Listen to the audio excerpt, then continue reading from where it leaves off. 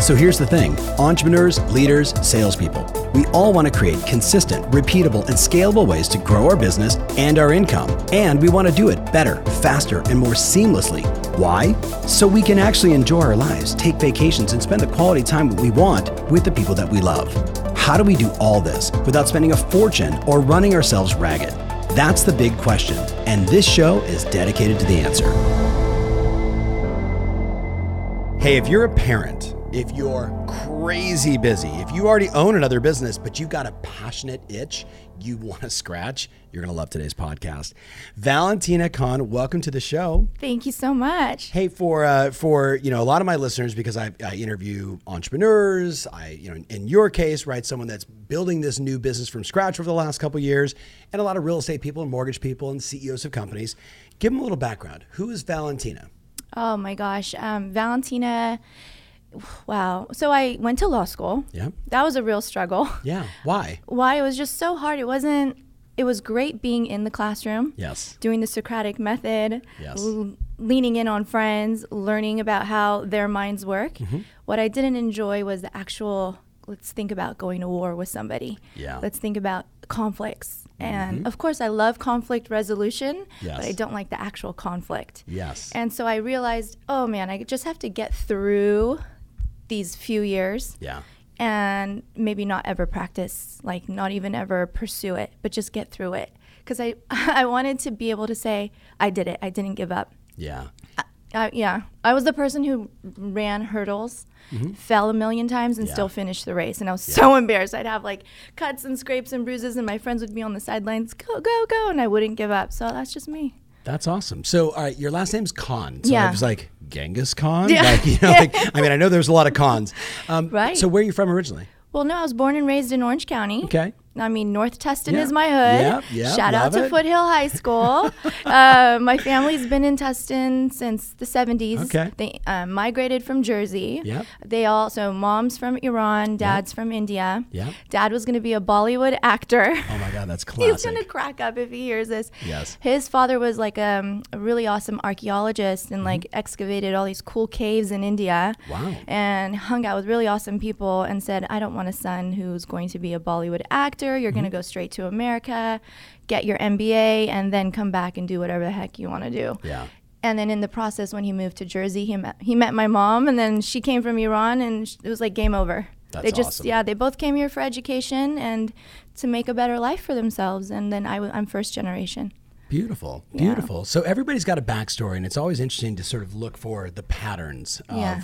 why do people do what they do? So why did you go into law school? I mean, It didn't sound like a great experience for you, but you learned conflict resolution, which Yeah. is so much of business, which we're going to get into today. Right. Why did you go to law school? Because growing up, I was always really good with people. I loved my friends. I loved meeting new friends. High school to me was like the world compressed into one small Yeah. community. It was Yes. just I had the people with the saggy pants that I was friends with, the people who were, the tennis players, Yeah. I was able to cross over. Yes. And whenever there was an issue, I was able to help people. For some Yes. reason, I was just that person. Yeah. So for me, it was like, okay, naturally, maybe law school, And then when I got there, I was like, oh God, this is not fun. This is horrible. And so I went to SC for my undergrad. Yeah. I did English literature, and there was a lot of reading and writing, and Sure. you kind of fall into maybe you just do law school after. Of course, I had parents who were saying, you must go to law school. I was wondering if that There was we in there go. somewhere. Yeah. So Yes, very yes. traditional cultural thing. Yes, yes. Doctor, engineer, lawyer. Yeah. And I'm not a blood and guts person. Yeah. Respect to the doctors and physicians out there. Not really mathematical engineering person. So I was like, okay, I could do it. Yeah. But once I got there, I realized I'm so much more creative. Yes. And growing up, I guess the word entrepreneur was so mystical. It was like a mystical word, and nobody in my life was really implementing it. One time I asked my dad, what do you do? What's your role? He's like, I'm in business. I said, but like what? I have to introduce who you are in a class presentation. Yes. Like, mom's an engineer, but what are you? He's like, entrepreneur, in his funny little accent. Yes. And I was like, I love that word. Yeah. But I let it sit in the back of my mind, but I never dove into it.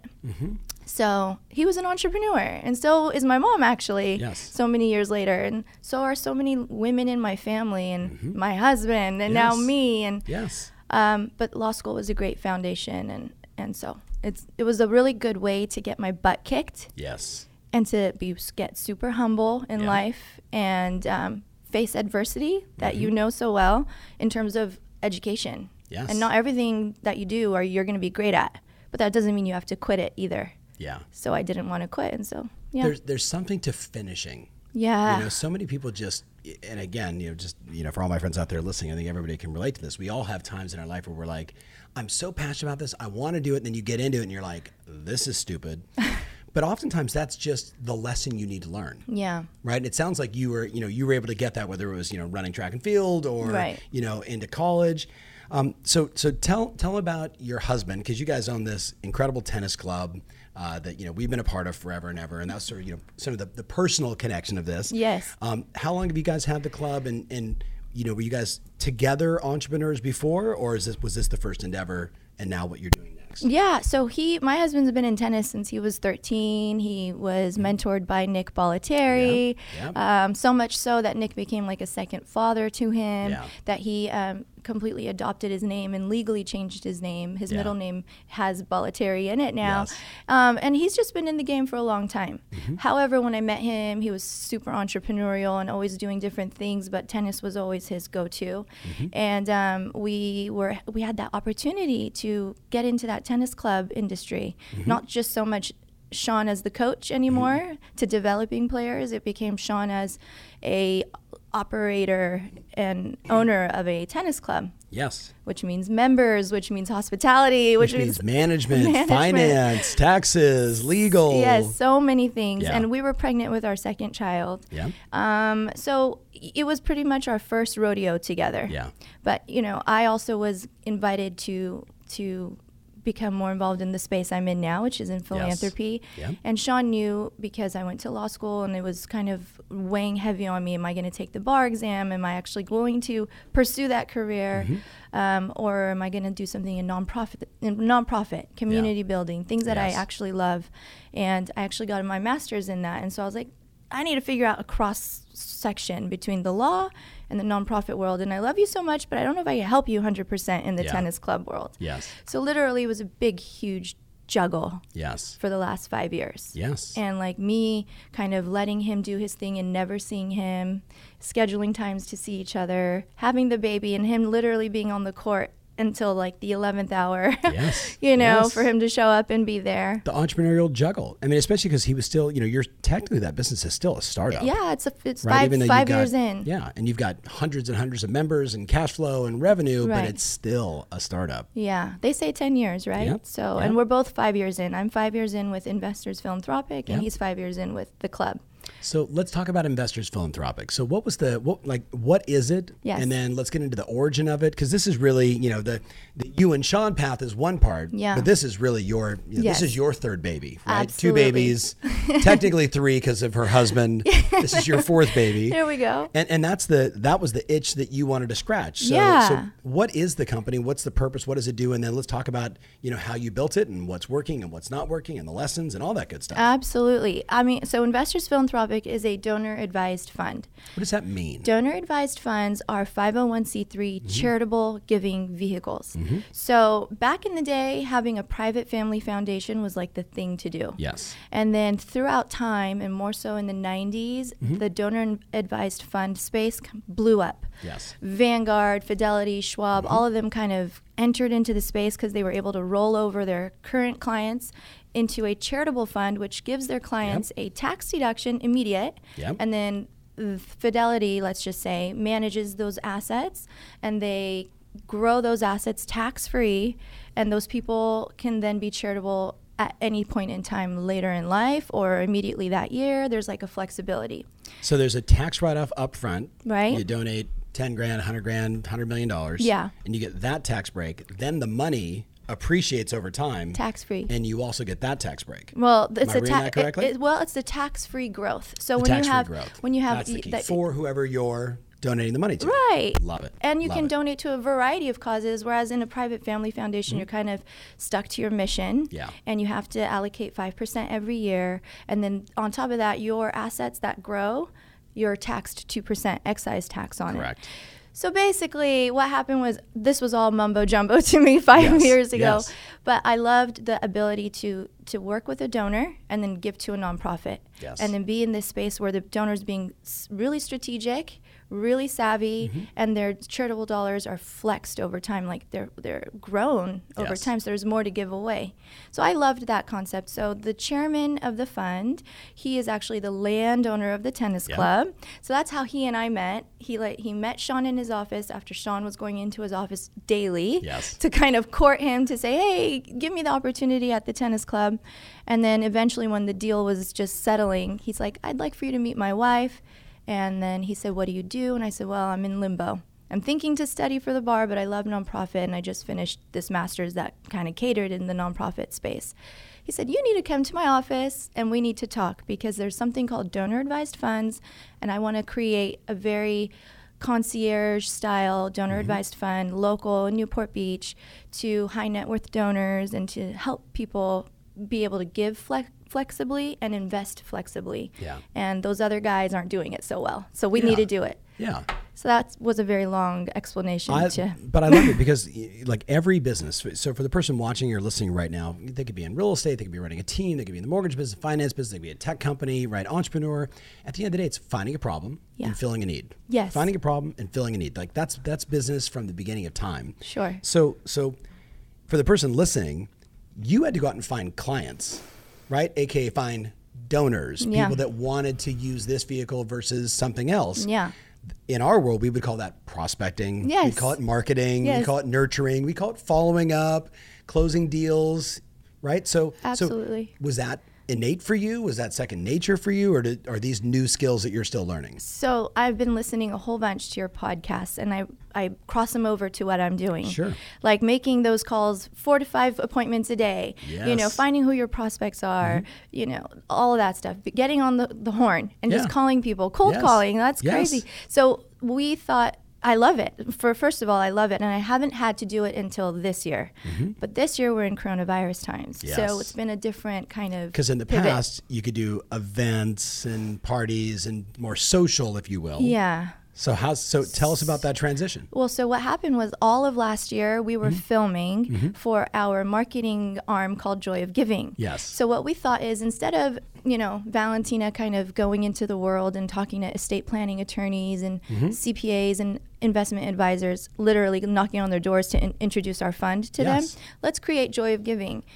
Joy of Giving is me coming and interviewing people like Tom Ferry who are charitable and who are business leaders, and then going to an event that maybe you were a part of, or a charitable gala you were a part of, and interviewing that nonprofit, that executive director, and asking them, what is your nonprofit all about?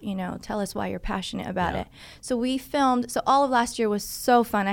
It was zero talking to donors and cold calling, but all talking to nonprofits and awesome business leaders in the community. And so we filmed 32 episodes, none of which have launched yet because we want to launch it this year. Yeah. And we had to do that editing and, a bunch of things just to get it ready. But it was hard because I had to literally call those nonprofits or call that business leader and say, hey, we haven't launched. We are this show. Yes. And do you want to be featured? Do you want to be in it was crazy talking to people that, I've shared with you that I've talked to. And it was just getting over that fear to interview somebody or being on camera, and then being able to do like a soft sale of Investors Philanthropic versus like in your face. Yes. This is sponsored by Investors Philanthropic type of thing. Yeah. There's nothing wrong with that, by the way. I know. Today's show is brought to you by. So So there's a lot of lessons in there. So I'm going to razz you. Yeah. Was that call avoidance? Did you create? Because I'm a fan of the show. So she's listen to Gary Vaynerchuk. You've been exposed to a lot of this stuff. Yeah. Excuse me.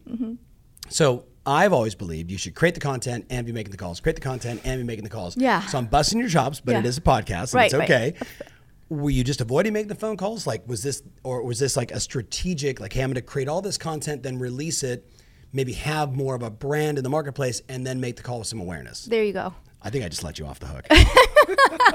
You pretty much said it because you're that smart and savvy when it comes to these things as well. Like, you know what's up. So that was, we all had like a board meeting and we said, how are we going to do this? Are we going to call people but still not have a brand? And then, so we have like a network of people we want to speak to, and especially because we're dealing with donors that have been in the industry and know what a donor advised fund is, and we're trying to get them over this way for a variety of reasons, like why ours would be better. Our donor advised fund is better. And so it wasn't so much cold calling a bunch of people who didn't know about it. It was like the ones who were already savvy. But the part which was difficult was convincing like nonprofits that this is good exposure for them, or speaking to people like Robert Shapiro. And he was like, you know, he was a really fun person to court, you know, like, hey, can I interview you? And he didn't know what I was. He's like, are you a host of a YouTube show or are you a managing director of a of a donor? Like, who are you? So it's like wearing both of those hats. That's what I was doing all year last year. This year I'm more managing director, ready to talk to donors, ready to make cold calls and explain to the world what a charitable giving vehicle is. So how's that working out? I mean, you have this strategy of, okay, step one, we're going to like lay the foundation, build the brand, create the credibility. And it's a competitive space. I mean, it's for all my friends out there watching. This is a very competitive. It's just like getting someone to say, "I'd like you and Sean to move all of your money from bank A to bank B." Right. I mean, it's that kind of advanced, you know, call it prospecting, maneuvering, et cetera, positioning. So now here you are, and you say, "Okay, this is the year we're going to make phone calls." And COVID hits. So what did you do? I still made those phone calls. So I started literally. Well, now everybody's kind of, you know, in person. So I got a really cute setup at the Newport Beach Country Club, and I was like, I told the people there, hey, you'll see me often. I'll probably be here 1 to 2 times a week for lunch, and I'm going to invite people.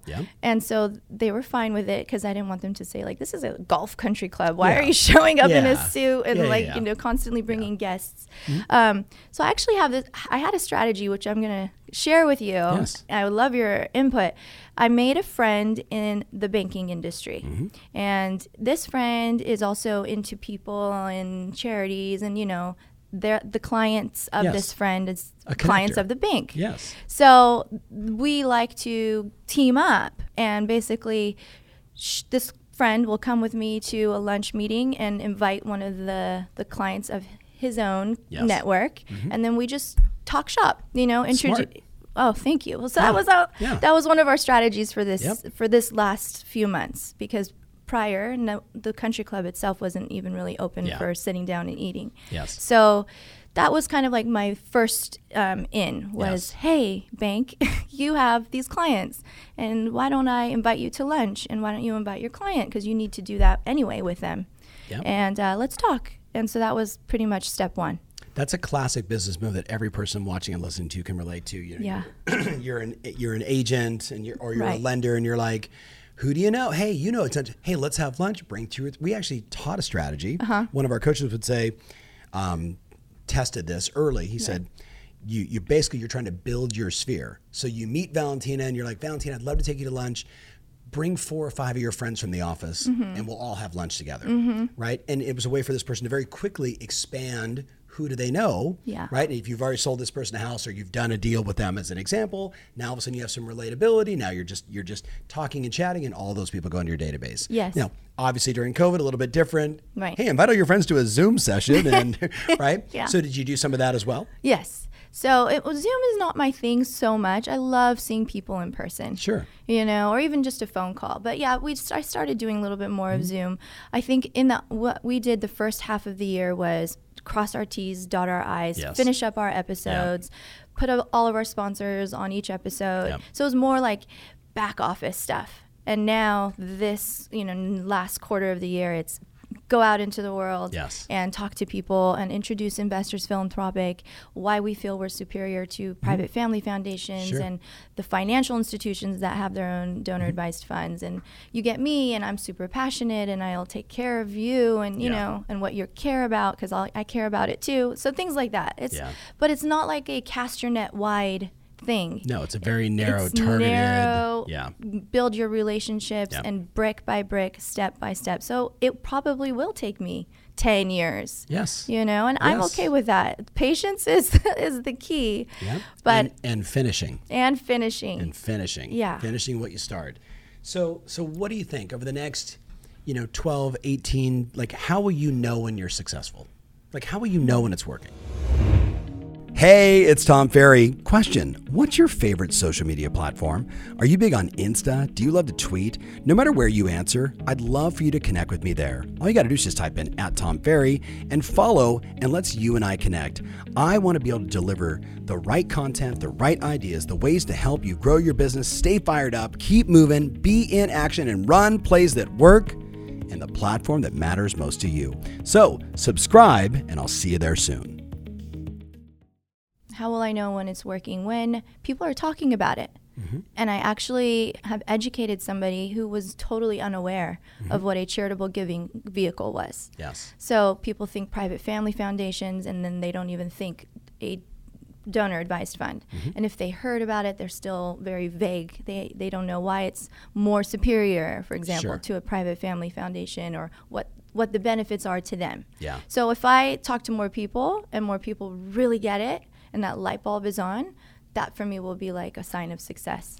Okay, I can end the podcast right here because if every person listening to this who's one of my friends hears, if I just talk to enough people, good things always happen. Yeah. Right? Yeah. So what would you say has been the biggest mistake you've made along the journey? What's been we all get punched in the face. Every entrepreneur gets punched in the, I think of you and Sean with the tennis club. Yeah. When So many there there. was all these legal battles and what's going to happen, and oh my goodness, and yet you two stayed on your mission and you persevered. And I know you say you weren't as involved, but I know you were behind and making sure that he was able to do what he had to do. Yes. So it was a we thing. Right. What's been the biggest hurdle for you? No, there's so many. Right. I mean, I love when you say the fail forward fast. Yes. Is that? Yes. I love when you say that, because I've been saying that. To me, mistakes, because I think law school, after going through that and like failing so much, but still getting through it, like stupid law school, I'm going to get through this darn thing. Bar exam's another story, but I mean, I'm just saying, getting through that was a huge failure in itself, in terms of not getting to the top and not getting that partnership in some huge law firm, because you don't just go to law school to kind of just like flatline with it. You usually go to law school to practice on and a become mission. right. Yes. So for me, that was kind of a fail, in that sense, but it was such a fail that turned into a win that I'm so happy about it. Yes. But in my business world so far, I think the most recent fail was not getting on the phone lines earlier, because donors have been putting money into donor advised funds starting back in August, September, and we weren't asleep at the wheel. We were still being very cautious about our launch and our soft launch, so I wasn't necessarily out there prospecting. Yes. I was still very timid about it. Like, okay, let's finish Joy of Giving. And I didn't start talking about it. So, for example, yesterday I had a call with an investment advisor out in Los Angeles, and he said, oh my gosh, I wish you had called me 2 months ago, because literally we advised our clients to give to, a donor advised fund, $2 million. We just moved over there. Yeah. And, I listened on the phone, and I just had to take a breath, and I said, okay, that was for me a learning experience. Yes. Like, when you're ready, you just got to go. You can't wait for the perfect moment. No. Okay. Every person listening went like this. Oh, I know, $2 million. Like, hey, I know I haven't talked to you in a while, and I sold you a house like 7 years ago. Just want to check in. Oh my God, that's great. We just bought a $5 million house. Oh, like, no. Oh, like the pain of that, right? But that Yeah. also shows you proof.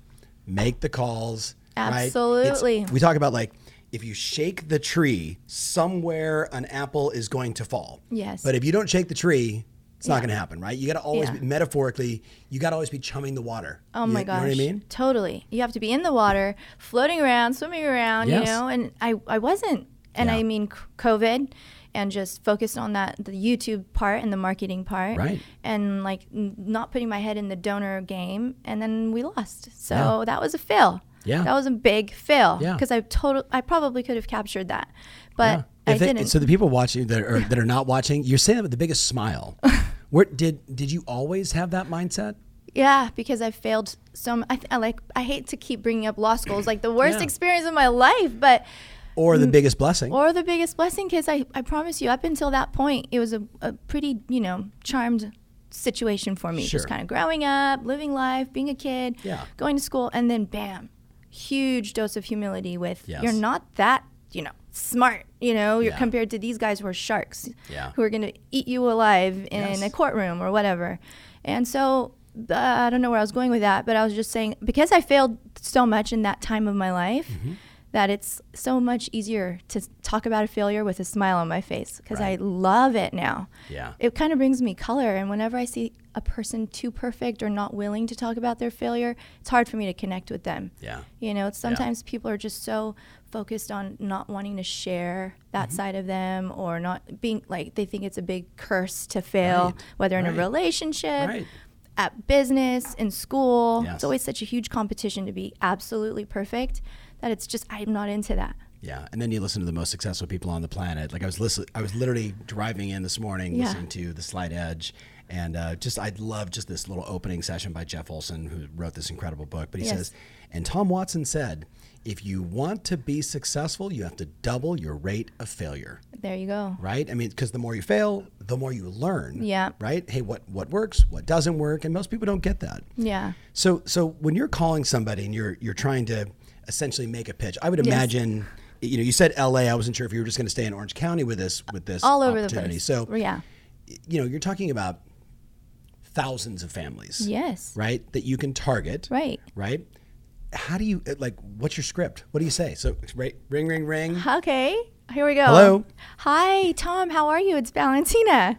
Hi, Valentina. How can I help you? Oh, well, Do I am. know you or not know you? Okay. I thought we knew each other. Well, no, okay. let's just say I don't know you. Okay. Let's say I'm just some Some random person. random, right? okay. So, ring, ring, ring. Hello. Hi. May I please speak with Tom? This is. Hi, Tom. My name is Valentina with Investors Philanthropic. Did I catch you at a bad time? Yes, actually you did. Oh, gosh. So sorry. Well, if I can have just a few moments, I'd love to share with you something about a charitable giving vehicle that I'm involved with. But you're busy right now, so is there a better time I could chat with you? Yeah, I mean, actually, I'll transfer you over to my assistant, and maybe you guys can schedule like a quick 15-minute call. Perfect. I'd love that. Okay, I'm totally putting you on the spot in the middle of the podcast. That was not too bad. So let me give you a little coaching. Ready? Okay, yes, I'm ready. Never say, is now a good time. Okay, good. Because Thank what you're you. basically, you're giving them the out to say, Not no, really. it's not a good time. So it's just, hey, Tom Ferry, I'm calling you, right? Yeah. I'm curious, Yeah. and maybe hook them with a question. That is so good. I'm so happy you told me that, because I don't know if people want to, it's like you should always ask, are you okay? Are you able to talk? Yes. But you're saying no, don't even. No, so here's the thing. I mean, now we're Now we're going we're in the into middle of a coaching. podcast, Yeah. and now we're coaching. But I have a lot of love for this girl. So Thank you. think about it like there's you don't want to be rude ever, Right. And so many people don't make the phone call. So many people would have panicked in the middle of this podcast if I said, "Give me your script," right? Because right, like people freak out in that moment. You did wonderful. Let me Thank just you. start there, because it's clear you've done that over and over again. Yeah. The whole key is I think great marketing doesn't interrupt that person's day. Instead, it aligns with things that they're passionate about. Yes. Right. So they're now more intrigued to step in and say, tell me more about that. Right. Yeah. So I would not, even not in go this there. podcast, but instead I would like literally list out, okay, what are the problems that these men and women have, right, that I could solve? Yeah, absolutely. And I would just list out all the problems that they have. And then Yeah. I would say, well, what are the ambitions that they have that my solution solves? And I list out all the solutions. And then I would literally A/B test over and over and over until I found something that kind of connected with the vast majority of people. Yes. You with me? But remember, double your rate of failure. Right. If you want to become more successful. 100%. So you try one approach and you're like, oh, that didn't work. Yeah. Right? Then you Right. try, but you have to try it again and again and again, because it could have just been one person you called who was just in a crappy mood. You know what I Right. mean? That just happens. Yeah, sure. But if you think about the problem this solves, is like, hey, we all make donations, right? Everybody, I hope everyone listening, right? Yeah. Your church or your, whatever, your kid's school, whatever you're passionate about, right? So we all do something, Yeah. right? And it could be your time, not always your money. But you give money. We all give money. I'm just curious, do you like to see your money where you have a little more control of it and get the immediate tax credit, blah, blah, blah, blah? Yeah. Like something like some little hook like that. hook like That's that. exactly And they're like, it. well, what are you talking about? Yeah. So that's what I've been doing in my lunch meetings. And Tell me. so that's what people that I've been meeting, though, are people that kind of know me. Sure. Or that That's know good. me That's good. through somebody else. Sure. So that's kind of been the blessing and the beauty Yes. where it's not a complete cold call Yeah. where they don't know me at all. Yes. So when I speak with them, they say, okay, so what is a donor advised fund? Yes. And I go right into it. It's a Yeah. charitable giving vehicle. You basically get your immediate tax deduction. We take all kinds of charitable assets, real estate, you know, jewelry, artwork, you know, obviously your basics, cash and stocks. Yep. And then once you give it, your investment advisor comes on in, and now you're working with the person that you're already very familiar with, and they reinvest it for you, and then it grows tax-free. Once they hear that tax-free part, and then they can give it away at any point in time. They can even let it grow as a legacy piece for their children who are children, and then grow up to be adults and have a passion for something. Because at the moment, there are no laws in place for donor advised funds to give out everything or a portion every year. I mean, there might be some point in time, but a lot of people like that those flexibility. attorneys, by the way. Yeah. But now, But for the person listening, can you hear how many times she said that script before? Because you just like this, like just on point, perfect eye contact. Oh, this is what we do. Right. Right. So did you ever think you'd be in sales? Because you're really in sales. This is sales. Yes. Oh my gosh, which is such a crack up Yeah. because the chairman was like, you need to go out and, you know, pretty much sell. And I'm like, whoa, you know, I like talking to people. I like building relationships. Yes. You know, I don't know about the sales part. What do you mean? And then I mentioned. But that's sales. That's sales. But you know what? And I but you didn't know that. No. You didn't understand that. And then I put it all into perspective. Even if you're a doctor, you're selling yourself. Of course. And a lawyer and Everyone is Sean, in a tennis sales. club guy. Yes. So everybody is selling no matter what you're doing. A teacher, you're selling yourself to the students to like you and the parents to like you and the principal to keep you on. Yeah. So I feel like everything in life is pretty much sales. I agree. And now I know that even more so. And so when I was coming on your podcast and I told the chairman, he's like, thank God, hopefully he'll teach you to be more comfortable in selling. Because I was like, no, I don't want to sell. Can I hire somebody? Can I hire a team member? Sure. I think so, you know, it's interesting, you know, the real estate industry is going through all these crazy changes, and it always has, and it always will, like all business, right? Everything evolves and, you know, improves. Yeah. But fundamentally where our industry has suffered is you get all these beautiful people that love houses, that love people, but don't understand that there is an art and science to being influential. Yeah. That Barack Obama was very intentional when he was out, you know, doing speeches before he became the president. Right. Bill Clinton, very similar, like these polished, charismatic presenters. Yes. They're in sales. For sure. Politicians are. Totally. They're either really great sales. I mean, they can lie on camera and you're still like, okay, I'm buying it, right? Like, you know what I mean? Yeah. But that's an art form. So I would challenge you just in the next evolution of your business is to, you know, study, read, go watch 50 videos just on influence, neuro-linguistic programming, right? Things that are, you know, very tactical that just help every person watching and listening improve. Because at the end of the day, if I can be influential, I can help more people. Yes. Right? And it doesn't mean you can't sell people that don't want to buy what you have. Yeah. People, you know, For sure. no one wants to be closed. No. You with me? Yeah. But everybody wants to buy. Yeah. And if you don't believe that, check your Amazon, you know, account, right? You know exactly what, like everybody loves to buy. Totally. But people don't like to be sold. So, Right. so how do you create that relationship Exactly. where the yes becomes automatic and the objections and the conditions along the way just become issues that you have to help people overcome Right. so they can make a good decision. Not It's- for you, for them. Yeah. It's it's like an art. It It's is. definitely a form of art. I agree. And recently I went to a hotel out here, and there was a family visiting from Los Angeles, and they didn't know what I did because they only knew what my husband did. Sure. And because I was invited through Sean. Yep. And then I mentioned, well, I'm in philanthropy, and I was just kind of being very coy about it. Sure. You know, Yeah, I yeah. didn't want to, this was Sean's gig. Yeah. Yes. And then the more they asked me, the more I got into it and kind of peeled that layer of the onion. And then they said, well, we were considering a private family foundation. We didn't even know about Right. the donor advised fund Right. option. Can our family manager contact you and you give them more information? And I thought, this was an awesome meeting. Oh, you know, I completely showed up for my husband. Yep. And it turned into a really great conversation and educating somebody Right. who was going to do a completely different thing. Right. So that I love that part because it was Yeah. like a soft sale. It was like not even a sale. It turned Well, into they were like a prying you for the information. right. Remember, like in all things, right? So what's so great about the world is if you just say to someone, like, you know, even today, you get on an airplane, right? And I know Yes. COVID, right? But like just in real world, normal times, right? Yeah. You get on an airplane. So what do you do? Right. Right? What do you do? What do you do? I mean, like I am that person. Yeah, me I'm too. in the elevator and I'm like, hey man, we got 9 floors. What do you do? What do you guys do with the 10th floor, right? But I found that when you are genuinely interested, Yeah. people reciprocate that right back. Yes. Right. And that's where like a lot of my clients kill it because they're like, oh, so what do you do? Oh, well, what do you do? Oh, I help people, I'm first time buyers. I help, I work with people to increase their net worth through buying real estate, or I help them buy their dream home. And Yes. like, oh, right. Right. But again, having that unique selling proposition for you, like what is different and unique about what you do versus what everybody else does. Yes. That's what we should work on next. Absolutely. I would love Not that. during this podcast, but we'll do it. Oh, please. Post the podcast. Oh my Yes, gosh, please. yes. Hey, I'm there. Sign me up. All right. So I want to end with this question. Yes. You're so joyful. You got so much energy. You got all this fun and love and passion. And you got 2 young babies.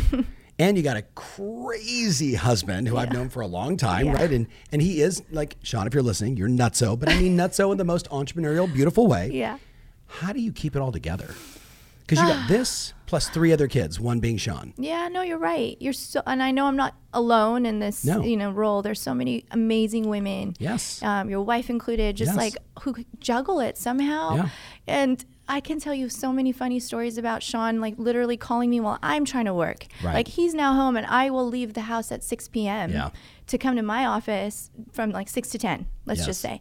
And he calls me and says, oh, well, the lemonade's not cold or something crazy. And I'm like, Sean, what? You're a grown-ass man. I love you. Put but an ice like, cube in it, really? hon. Seriously? Yeah. But so that was just How do I change the diaper with a tennis ball? You don't. just weird Yeah. things like how like women have to somehow manage it all. So like, okay, my 2 What do you kids. do? What's your best hack?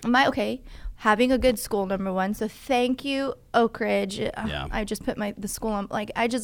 This school was open for the summertime too. So the school helped a lot. So my kids are 7 and 5, and I was home with them from March, April, May, Yeah. and obviously everybody was home too. So it wasn't Yeah. like a big action-filled time Yes. to begin Yes. with, but it was really stressful course. because it was just hard. And so the hack is basically, waking up early, going to bed kind of late, but making sure all the lunches are packed and, whatever.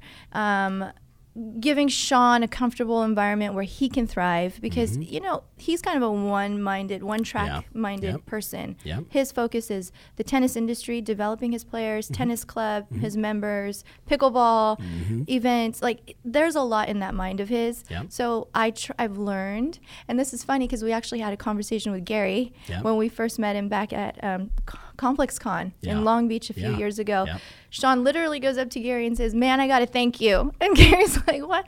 He's like, you taught my wife to understand the life of an entrepreneur. Yep. And like you always say about your wife, like Gary's wife understands his desire to be out there and this and that.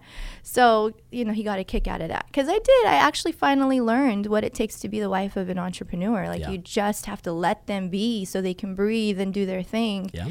So once I got that into my mind, I kind of stopped giving Sean any kind of fatherly responsibilities and duties. And whenever he was there, it was awesome. Like, show up when you can, which, for a lot of people, that would be really a shame. For sure. Some people hear that and be like, oh, that's horrible. I know. But you'd be you'd be choking your husband if you told him he couldn't work as much as he works. And he'd not be the greatest dad to our kids either. Yeah. He would get frustrated and whatever and think about work while he's with them. So I'd rather him come to it with us with a clear mind and all in. And be present. Yeah. So once I got that situated in my head, and I hired a babysitter. Yeah, I'll say because that put a lot of responsibility on you. Yeah, I became the father and the mother essentially. And I have a group of girlfriends who are awesome from the school, and they actually have husbands that are the same. Like I have a friend who has a fireman, husband who's away 24/7, not 7, but 24 hours a day for a couple days a week, and then off for a couple days. And so she has. So you connect with the people who feel you. Yeah. So having the village,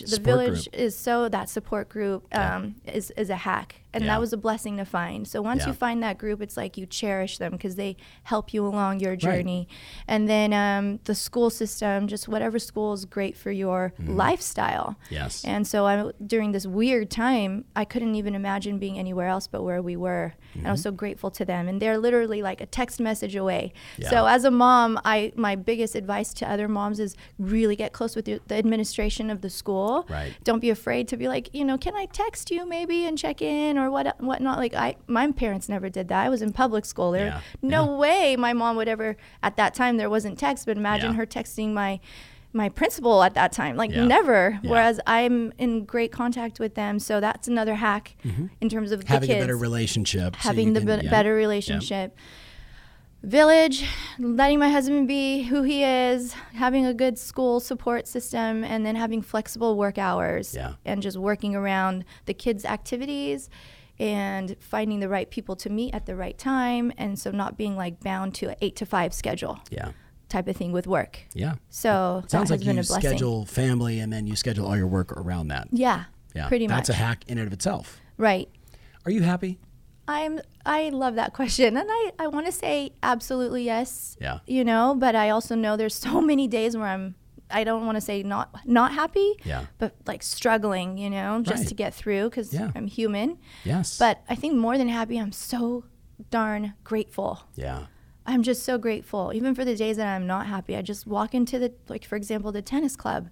I'm just so grateful to have this outdoor space where our family and friends, and community can come and like play an awesome sport and like have a good time. And now during coronavirus, the space has been like a joy to have because people are outdoors and they don't have to be as worried.